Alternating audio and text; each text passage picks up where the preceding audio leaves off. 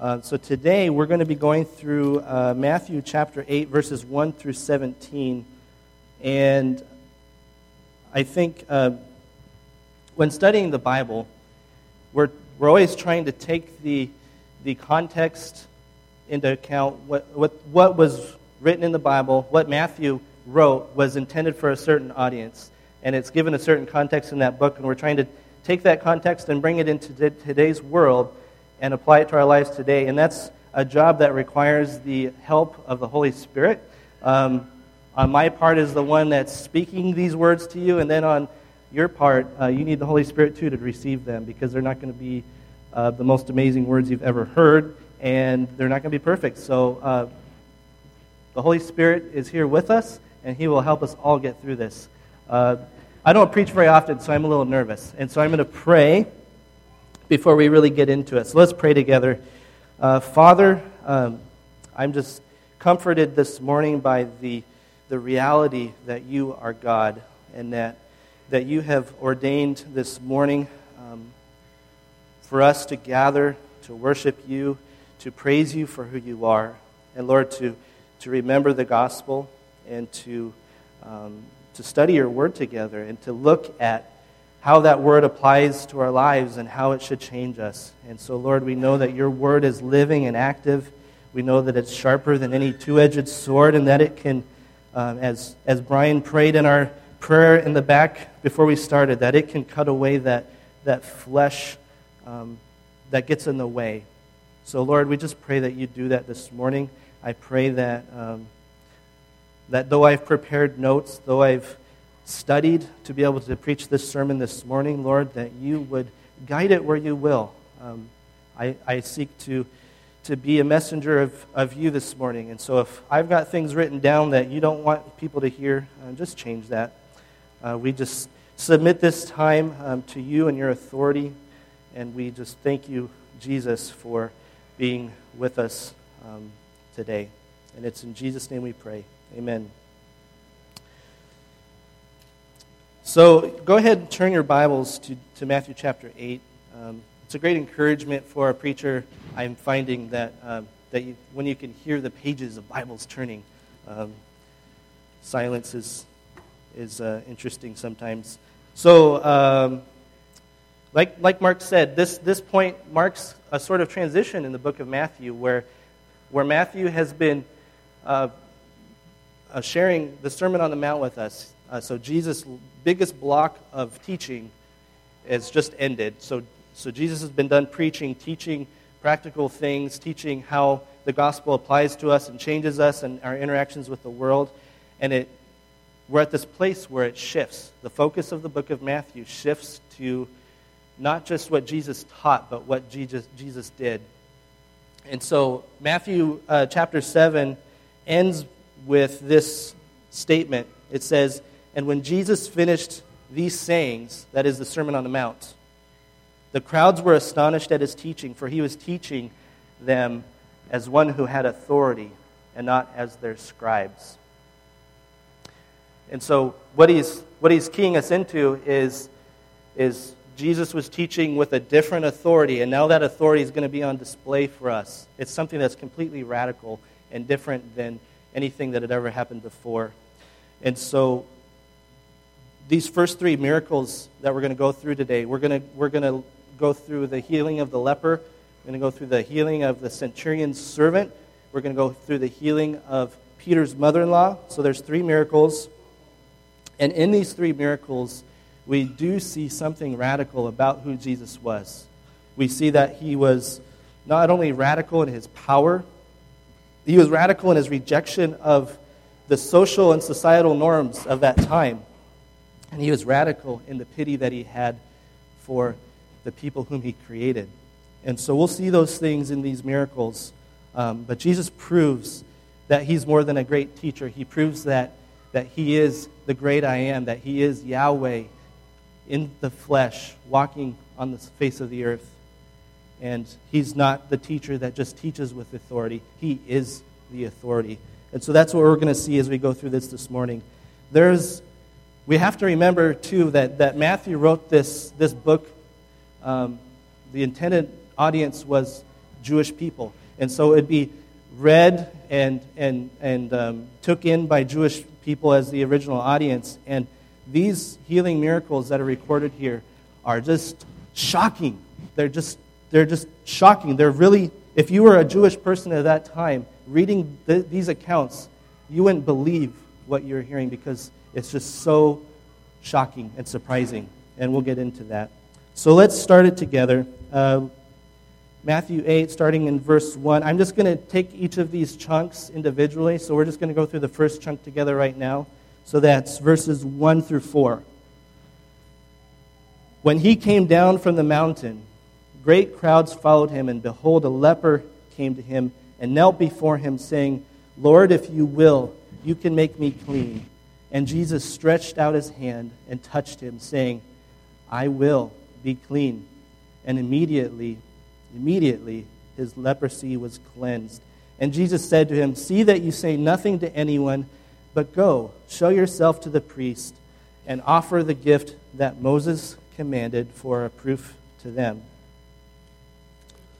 So it is important to just know what it says in verse 1, that there are great crowds that have followed Jesus down from the mountain.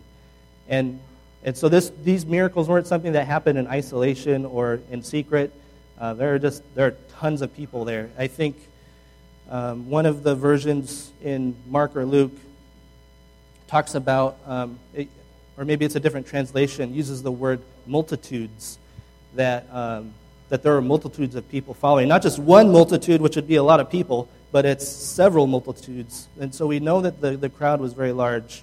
And that's, again, important because they were all Jewish people. So those people were also shocked by what they're seeing and hearing from Jesus as he says and does these things.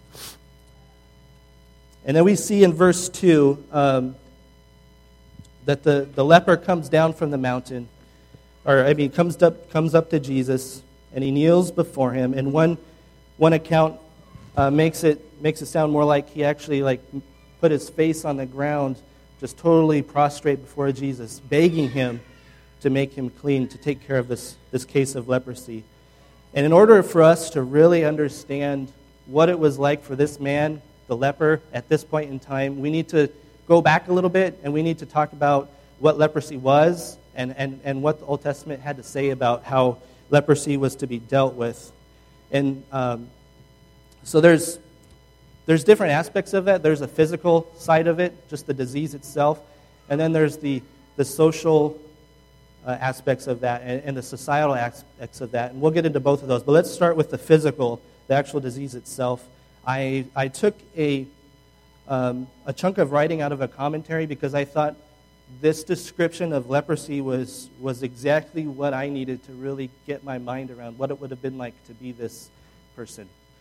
And so I'm just going to read it. It's a big chunk of text, but just stick with me. Leprosy generally begins with pain. Numbness follows, and soon the skin is in the spots that are numb, lose its original color. It gets to be thick, glossy, and scaly. In fact, the affliction is called leprosy because it makes the skin scaly, from the Greek word leper or lepis, which means scale. It's actually the same word that is used in Acts 9 when Paul is converted, and it says that the scales fell from his eyes. That's the same Greek word there that means leprosy. So as the sickness progresses, the thickened spots become dirty sores and ulcers due to poor blood supply. The skin, especially around the eyes and ears, begins to bunch with deep furrows between the swellings, so that the face of the afflicted individual begins to resemble that of a lion. So they got these folds kind of developing on their face that makes them look like a Klingon or something. Just really terrible stuff. Fingers drop off or are absorbed altogether. Toes are affected similarly. Eyebrows, eyelashes drop out. By this time, one can obviously see that the person in this pitiable condition is a leper. It's obvious. By a touch of the finger, one can also feel it. One can even smell it, for the leper emits a very unpleasant odor. Moreover, in the view of the fact that the disease-producing agent frequently also attacks the larynx, the voice box, the leper's voice acquires a grating quality. His throat becomes hoarse, and you can now not only feel, see, and smell the leper, but you can hear his rasping voice. And if you stay with him for some time, you even imagine a peculiar taste in your mouth, probably due to the odor. So the smell is so pervasive and so strong that you can taste it. And then the commentator says, all the senses of the well person are engaged in the detection of the leper. And so imagine being a leper and having that horrible physical condition when you know that people that are around you can, with all their senses, just taste and smell and see this awful case before them, and just how terrible that would feel. But it wasn't just the physical effects of the disease that were so terrible. It was what that did for the rest of that person's life. And if you want to flip with me back to the book of Leviticus, so it's in the very beginning, Genesis, Exodus, Leviticus. We'll look at chapter 13, verse 6. Chapter 13, verse 6. Or actually, verse 9, sorry. Verse 9 says, when a man is afflicted with a leprous disease, he shall be brought to the priest, and the priest shall look. And if there is a white swelling in the skin that has turned the hair white, and there is raw flesh in the swelling, it is a chronic leprous disease in the skin of his body, and the priest shall pronounce him unclean. He shall shut him up, for he shall not shut him up, for he is unclean. So when he's saying he shall not shut him up, there is actually a process of testing whether or not somebody who is maybe a leper was really a leper by shutting them up in isolation for 7 days. And so what is being said here is you don't even need to do that step. You just go straight to they're unclean. And so there's actually Leviticus 13 and 14, if you ever want an interesting read, it is a very... it's a lengthy discussion of leprosy, but it's really interesting to see just the depth to which that is described in the Bible, and just the horrible nature of that sickness and how serious it was. So then, if you skip ahead in Leviticus 13 to verse 45, it talks about what then once a person was announced as unclean, announced as a leper, announced as somebody that would officially have that mark upon them, what the results of that would be socially. It says, starting in verse 45, the leprous person who has the disease shall wear torn clothes and let the hair of his head hang loose, and he shall cover his upper lip and cry out, unclean, unclean. And imagine that in a raspy voice. He shall remain unclean as long as he has the disease. He is unclean. He shall live alone. His dwelling shall be outside the camp. And so we see here that this disease of leprosy was not just being sick. It wasn't just your body absorbing parts of you. It was your identity that was absorbed and taken by this disease. Because the person's very identity was you are now unclean. You are alone. You will live alone. You will live outside the camp. And that is what this man was experiencing. Just utter and total isolation and pain. And so it's important to remember as we're looking at Matthew 8 that this man was unclean according to the Scriptures. It was God's law at that time that he be unclean. And because he was unclean, I think that the Jewish law was, expanded greatly over the generations. There are specific things. I can't remember numbers, but I think a leper wasn't supposed to come within 6 feet of a person that wasn't leprous. And that if the wind was blowing, it was actually like 100 feet or 150 feet or something like that. And so this person had to stay away. And as they were approaching somebody, inadvertently, they'd have to shout out, they're unclean. And then what would people do when they heard that? They'd just run away because they didn't want to get sick. And so in Matthew 8, that was the world that they were living in. And And for this person to even approach Jesus was just totally shocking, totally unacceptable according to the law, unacceptable according to the social norms of the day. For Jesus to be approached was just unthinkable. That's not something that happened. And so that would be something that would be really shocking for them. But what would be even more shocking was what happens next. But are you kind of getting the sense of what it was like to be this leper? I think it's really easy with these familiar stories to just kind of gloss over those deep truths of, man, this was a pitiable condition, really terrible, and this man was in great pain and isolation. But what happened next is even more shocking. And so we see in verse 3 what Jesus does. Verse 3 says, "And Jesus stretched out his hand and touched him, saying, 'I will be clean.' So the leper who says, 'Lord, if you're willing, you can cleanse me,' Jesus says, 'I am willing, and I will.' And Jesus touched him."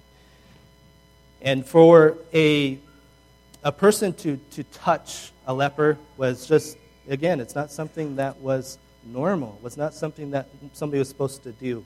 And so for Jesus to touch him like that, touch him with the hand that would someday be nailed to the cross, was just, again, just totally unbelievable and stunning.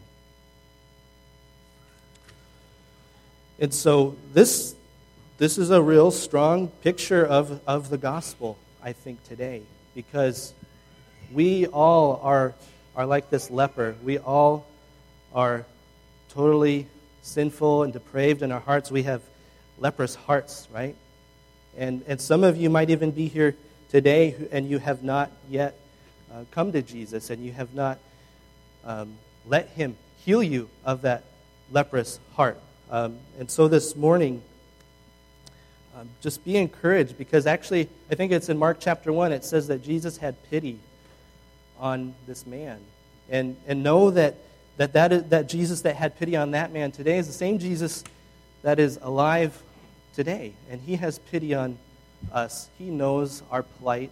He knows that even though you might be here this morning and feeling like you are totally dirty, filthy, unworthy, that you maybe even didn't want to come to this church service because you felt like you weren't worthy of being in the presence of God. Know that God loves you and he has pity on you and he can heal you of that leprosy, and that healing is something that happens immediately.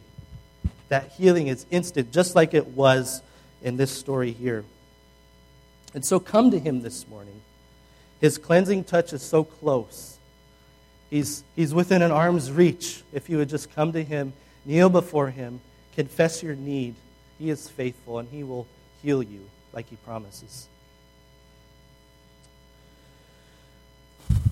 So we move on to verse 4, and Jesus says something that is a little strange, I think.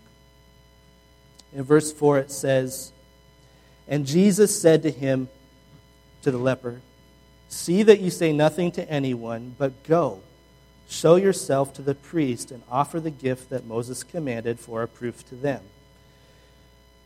And so there's a couple of pieces here. There's Leviticus 14 talks about how a leper who was no longer a leper was made clean, and there's a sacrifice that's required. But the thing that's perplexing, at least for me at first, was just that Jesus told him, "See that you say nothing to anyone, but go." He's telling him, don't talk to other people. Just go straight to the priest. And you see that that said consistently in the three different accounts of this miracle. So why did Jesus say that, was what I was wondering. You'd think that this leper would be really excited about being healed, and he would naturally want to go talk to his friends and family and tell them what had happened and celebrate and rejoice. But Jesus says, no, go straight to the priest and get it dealt with. Be made clean ceremonially. We actually know from, I think it's the account in Mark, that he actually didn't listen to Jesus. He actually did go talk to some people about it and share what had happened. But anyway, why would Jesus tell him to not talk to others? I think one popular thought is that Jesus was trying to prevent the crowds from really kind of figuring out what was going on and how much power he really had, and that it was all part of this plot to try to conceal who he was before the right time. But I don't really think that that's true, because like we said before, this miracle actually happened in front of a great crowd of people who were no doubt talking about what had happened because it was so shocking and surprising. It was not something that they would have ever seen before. And so I don't think that's the case. I think what the point of it that Jesus was trying to get at was this. I think that he gave this man that instruction for his own benefit. I think that the reason that Jesus told him that was because he thought that in healing him, if word of that healing was to reach the priests before the man was able to travel to Jerusalem and become healed or become cleansed ceremonially by the priest and pronounced as clean, if the word got to the priest before he could do that, the Jewish priests, who very likely were starting to not really care much about this Jesus fellow, would maybe deny him of that privilege of being able to be announced as clean again. And in order to sort of prevent the fame of Jesus from being spread, maybe they would have said no to that and not allowed him to re-enter society as someone who is now clean. So that's just my idea. It's hard to know for sure why that would have been, but to me that makes a lot of sense, that Jesus would be doing that for this man's benefit and not just to hide some secret plan that he has, because Jesus is bigger than that, I think. So, I guess that's the leper. Let's move on. Move on to verse 5, the faith of the centurion. So we pick it up in verse 5. It says, "When he entered Capernaum, a centurion came forward to him, appealing to him, 'Lord, my servant is lying paralyzed at home, suffering terribly.' And he said to him, 'I will come and heal him.' But the centurion replied, 'Lord, I am not worthy to have you come under my roof, but only say the word, and my servant will be healed. For I, too, am a man under authority, with soldiers under me. And I say to one, go, and he goes, and to another, come, and he comes, and to my servant, do this, and he does it.' And when Jesus heard this, he marveled and said to those who followed him, 'Truly, I tell you, with no one in Israel have I found such faith. I tell you, many will come from the east and west and recline at the table with Abraham, Isaac, and Jacob in the kingdom of heaven, while the sons of the kingdom will be thrown into outer darkness. In that place there will be weeping and gnashing of teeth.' And to the centurion Jesus said, 'Go, let it be done for you as you have believed.' And the servant was healed at that very moment." So there's a number of things in this section of Scripture that we could look at. We only have so much time this morning. These 17 verses are just full of stuff that we could talk about. I had a hard time fitting it all into like 45 or 50 minutes. So we're only going to hit on some of these topics in depth, but we'll do our best to get through it. So let's start with the fact that Jesus marveled. Does that surprise you at all? I mean, Jesus, the same God who spoke the world into existence, who created everybody, who knows our hearts, who knows all that's going on. How is it that this centurion's faith could marvel Jesus, could cause him to marvel? You might, instead of using the word marvel, you might say that Jesus was astonished or Jesus was amazed. And I think for us, most of the time when we're amazed or marveled, there's an element of surprise. And so it just seems really interesting that Jesus would have marveled at this man's faith. I think Jesus knows all things. He wasn't really surprised, but he was expressing a great appreciation for what was going on, and we'll get into that. I think what in order to understand why Jesus would marvel, you really have to look at what was it about this man's faith that was different. Because Jesus clearly says that this man's faith was different than anybody else in Israel.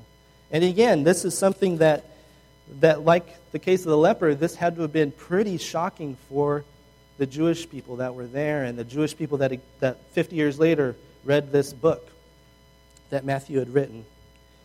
Because, the Jews were the people of God, the people who had been promised a lot through God, that through their offspring the world would be blessed, that they were God's chosen race. And so what had to have been kind of surprising for Jesus to say, nowhere in Israel, the place of my people, have I seen such great faith. And I think that perhaps the thing that was so different about the centurion's faith was that he knew his unworthiness to receive anything, but yet he asked. And so the centurion was a Roman citizen. He was a Gentile ethnically, was not Jewish. And so according to Jewish customs and Jewish law, he was not somebody that deserved any benefit of being part of that society. But yet Jesus proclaims that his faith was more than anybody else's that was supposedly in that community of the true people of God.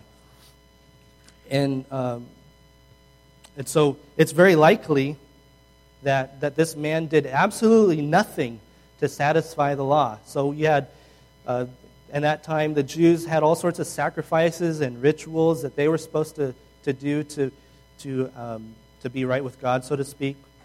This man wouldn't have done any of those things. He would be totally undeserving of anything that was supposed to come from as a result of those. But Jesus said that things are now different. So he's saying something completely radical. This is a big shift in how things worked. Jesus is saying this is not just about this ethnic group of people that we call Israel. It's now applying to the whole world. Jesus says that people will come from the east and from the west. And so, I tell you, many, in verse 11, many will come from east and west and recline at the table with Abraham, Isaac, and Jacob in the kingdom of heaven. So he's saying that salvation, being part of my family, being adopted into my family as God, or into God's family as my children, is now something that extends to the whole world. That opportunity is now there for everybody. Then he says something else that's equally surprising and shocking to those people. He says, while the sons of the kingdom will be thrown into the outer darkness, and in that place there will be weeping and gnashing of teeth. So he's not just saying that these outsiders, these Gentiles, these dogs, as the Jewish people saw the Gentiles, not just that they will be included, but that there will be people of God's race, his nation, that are going to be excluded from that kingdom of heaven. Paul talks about this a little bit in Romans chapter 9. So if you want, you can flip with me there.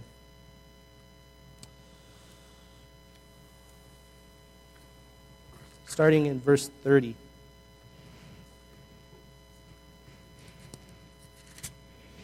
Paul says, "What shall we say then? That Gentiles who did not pursue righteousness have attained it? That is, a righteousness that is by faith. But that Israel who pursued a law that would lead to righteousness did not succeed in reaching that law. Why? Because they did not pursue it by faith, as if it were based on works. They have stumbled over the stumbling stone, as it is written, 'Behold, I am laying in Zion a stone of stumbling and a rock of offense, and whoever believes in him will not be put to shame.'" And so Jesus is saying the same thing that Paul is, that it's no longer about these works of righteousness, about this system of laws and regulations and fasts and feasts and work. It's now about Jesus. It's about faith. And so that's what Jesus is saying about the centurion. The centurion understands that, like Paul says in Colossians 1, that Jesus holds all things together by the power of his word, that he need not even be in the presence of his servant to heal him. He can do it with a word, because that is how powerful Jesus is. And so remember that these words were unthinkable for the Jew. For thousands of years, they thought the promise was something that applied to them and them alone. But Jesus makes it clear that that's not true. His kingdom will be ethnically and socially diverse. It's just radical stuff happening here. There is another aspect. I wasn't sure if I was going to share this or not. Another aspect of the centurion's faith that is interesting, and that is if you compare it with the faith of the leper. What did the leper say when he came to Jesus? He says, "Lord, if you will."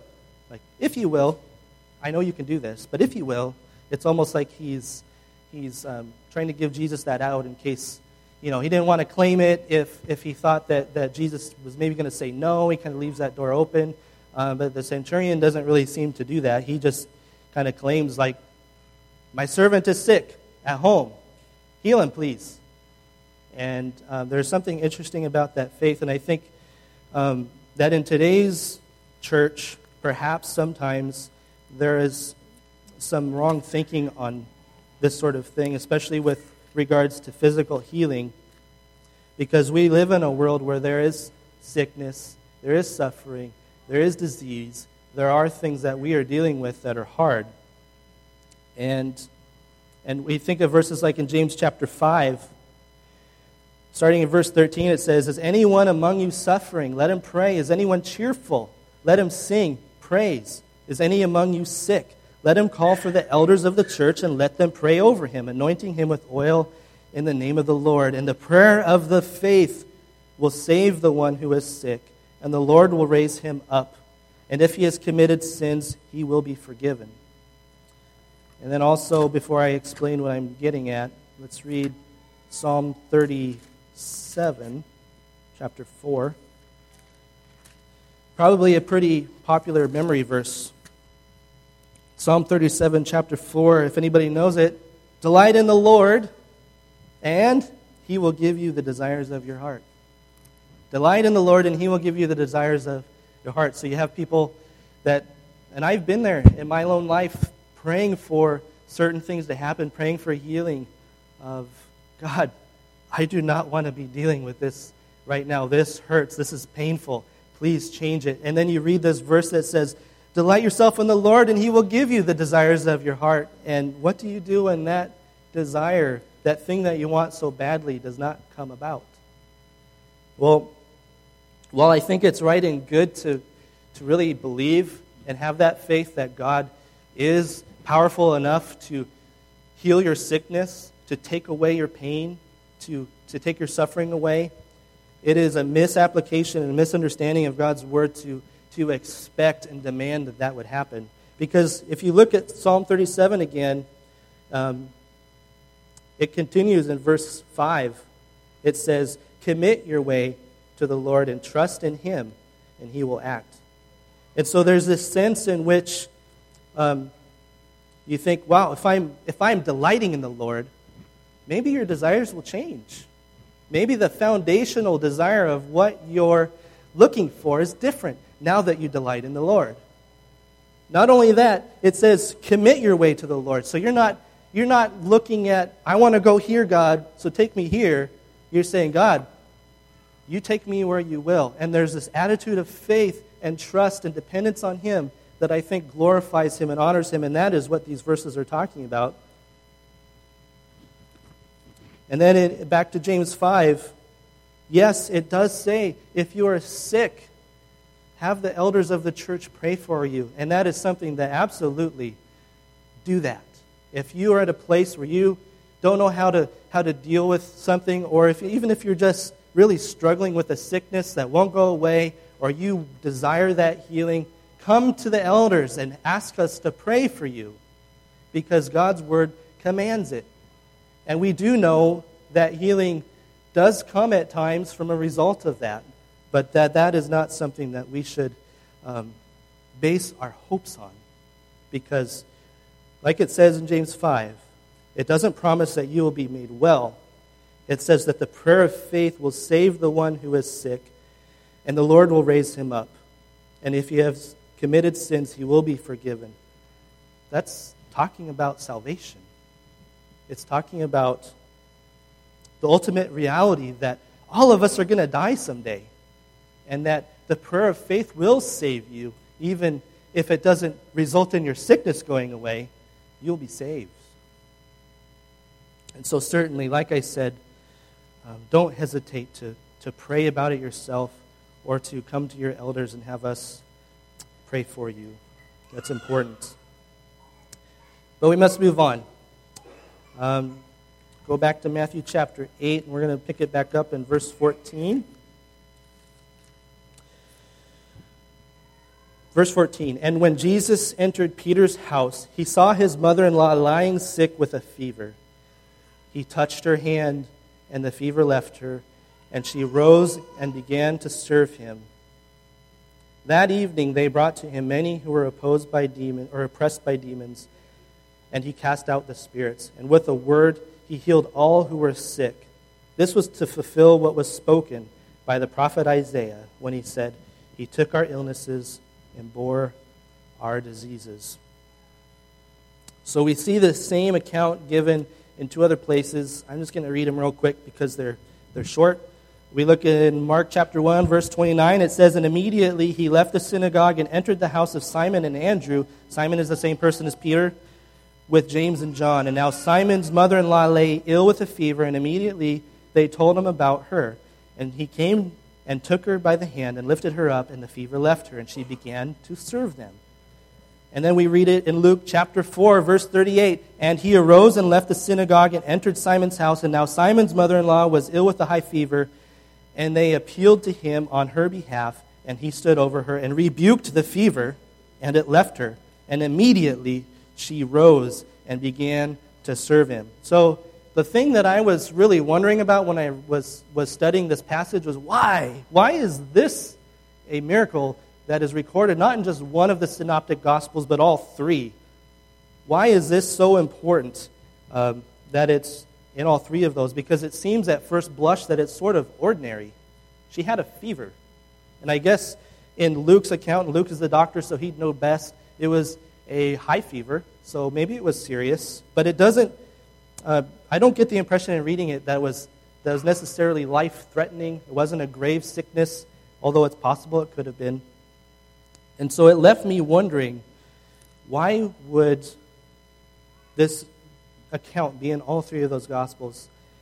Because I was thinking about even the ending of the book of John. Does anybody remember how that ends in chapter 21? It says, now there are also many other things that Jesus did. Were every one of them to be written, I suppose that the world itself could not contain the books that would be written. And so Jesus did so many great things while he was here on earth. It's not like there was not much to choose from, and they just didn't have much material to work with. There was an abundance of material. And so we know for sure that anything that's given to us about the work that Jesus did when he was on the earth is important. And so we have to find the reason why. And I think the reason why, maybe it's obvious. I think the reason why is just in the response of what Peter's mother-in-law did, because this response is shared the same way in all three of those accounts. What does it say? It says Peter's mother-in-law did what when she was healed? She rose immediately and began to serve. She began to serve. And so I think the point for us here is maybe fairly simple. Just that for those of us that have been saved, we have been accepted, healed, changed, delivered, redeemed, adopted by God, that is not the end for us. We have been saved for a reason. If you are breathing today, you are breathing because Jesus has given you that breath. You are here for a reason. You're here to serve God in some way. And so it's the duty of the Christian to really come to terms with, why am I here? What is the way in which I should be serving God? And it doesn't necessarily mean that you're volunteering at this church or doing something specific like that. Maybe it does, but you should be doing something. And that's not in order to earn acceptance. It's not in order to please anybody. It's the response that comes from a heart that has been transformed. And so we see that in Peter's mother-in-law. There's always more that could be said. Time is running short, so I want to move on to verse 16 in Matthew chapter 8. Verse 16, we see that many people were brought to Jesus and that he did many more healings. He must have been worn out by the time that this day was over, because although he was God, he was fully human, and he got tired. So he'd been preaching all day, and now he's healing people all night. But actually it's verse 17 I really want to focus on as we close, and that is this, that all of this happened. Matthew is saying that all this happened to fulfill what was spoken by the prophet Isaiah, and that he took our illnesses and bore our diseases. Now, if you know Isaiah 53, which is a very common passage for us to remember and talk about, especially on Good Friday, Isaiah 53, verse, which one is it, 4? It's always harder to find something when you're in front of a group of people. Yeah. Oh, I'm in Psalm, sorry. Talk amongst yourselves. All right, so Isaiah 53, verse 4, I knew that didn't look right, says, "Surely he has borne our griefs and carried our sorrows, yet we esteemed him stricken, smitten by God, and afflicted." And so we notice maybe that Matthew seems to be using different language than Isaiah. And so why is that? It seems like Matthew maybe doesn't quite remember the book of Isaiah quite right, because Matthew says that he took our illnesses and bore our diseases, whereas Isaiah says that he has borne our griefs and carried our sorrows. And I think what Matthew is trying to drive home with this point is that Jesus Christ, the Son of God, is the fulfillment of the Old Testament prophecies. You see, he's the Messiah, he's the deliverer, he's the Redeemer, and he's connecting these healing works of Jesus here in Matthew chapter 8 to the work that Jesus did on Calvary. He's saying Jesus heals diseases, but he heals the ultimate disease by carrying our griefs and sorrows on the cross on Calvary.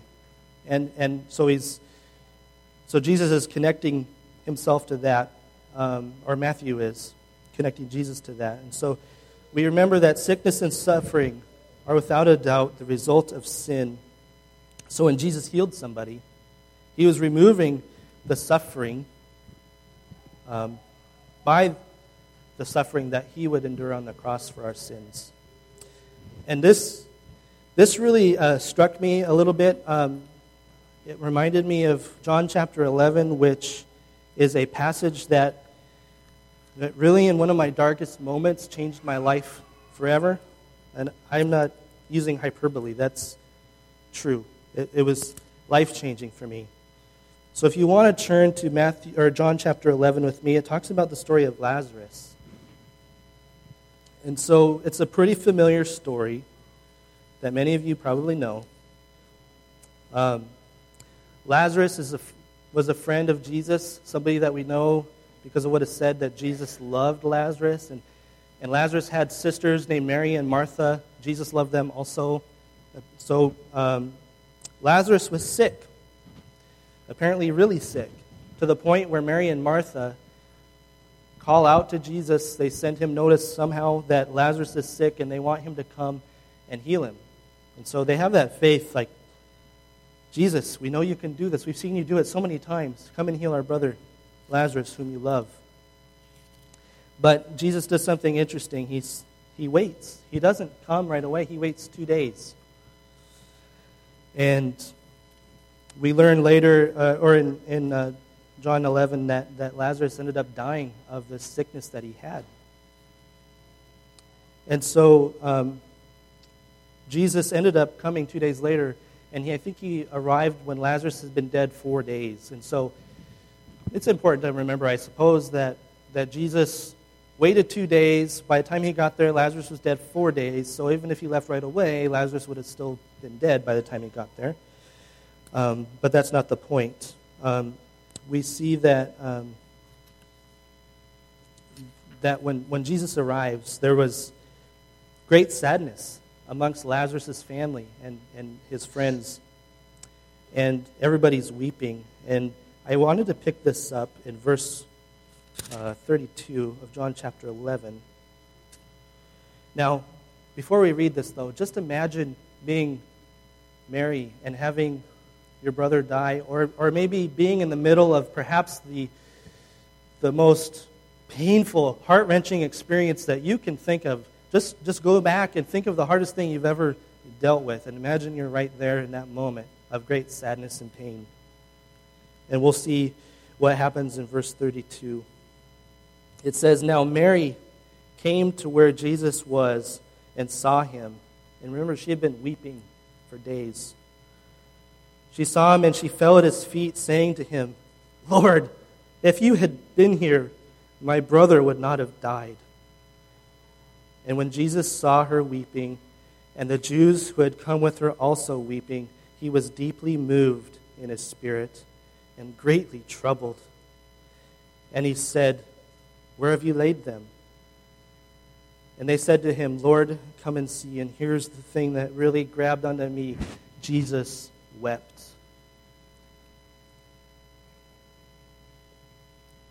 Jesus understands our pain. He understands our sorrow. He doesn't just understand it, but he enters into it. And we see that in this account that I don't think Jesus was sad because he missed Lazarus, because for Lazarus to have died would be a good thing with an eternal perspective in mind, because we know that Lazarus loved Jesus. Jesus wept because of the effect of sin on the world, the suffering and sorrow that he saw in that moment. And he knew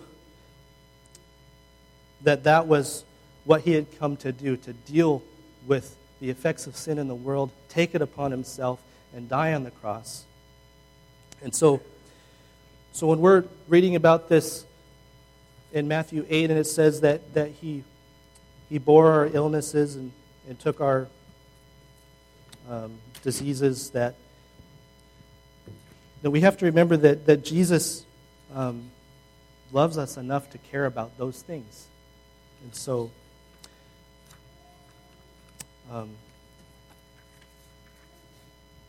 I think that there are those here today that are really suffering greatly. Some of us are suffering horribly. Some of us are suffering a little, but we're all dealing with something that's hard. And so let's remember that we live in a world full of pain and sickness, but that Jesus is the one who took that and dealt with it on the cross. And so we should give that to him and allow him to bear that burden. And sometimes it's just as simple as allowing his body, that is the church, to bear that burden too. So don't try to live in isolation in your suffering. Reach out. Get help. Call on the people that are around you. Ask them to pray for you. We're not supposed to do this alone. But we take comfort in knowing that Jesus bore that burden for us. And so this morning, that we know that we can come to him like the leper, on our knees, humbly submitting to him. We can come to him like the centurion, having faith that he can move mountains if he will. But we come to him knowing that he is God and he is in control. And so that is what we're supposed to do this morning. I'm going to pray. If there's anybody here that really, wants to be prayed for, come up front after the service and I'll pray with you. and I'll be here for a little while after the service, so don't hesitate to do that. But know that as we come up and take communion, that we're, and singing songs, that we're responding to this message of the gospel, responding to the truth that Jesus Christ, the sinless Savior, came to the earth just as the Old Testament prophecies predicted. And he took on the cross our suffering and our shame, the consequences of our sin that we deserve to experience. And he bore it completely. And so we might suffer for a little while here on earth, but know that suffering is preparing for you an eternal weight of glory that is beyond all understanding. And so we take heart, knowing that we look beyond what is here and now and look to the eternal. And that is where our hope is, that we will soon be living without sickness, without death, without tears, without sadness, so that we will be made whole and perfect like we are created to be. And so that is our hope.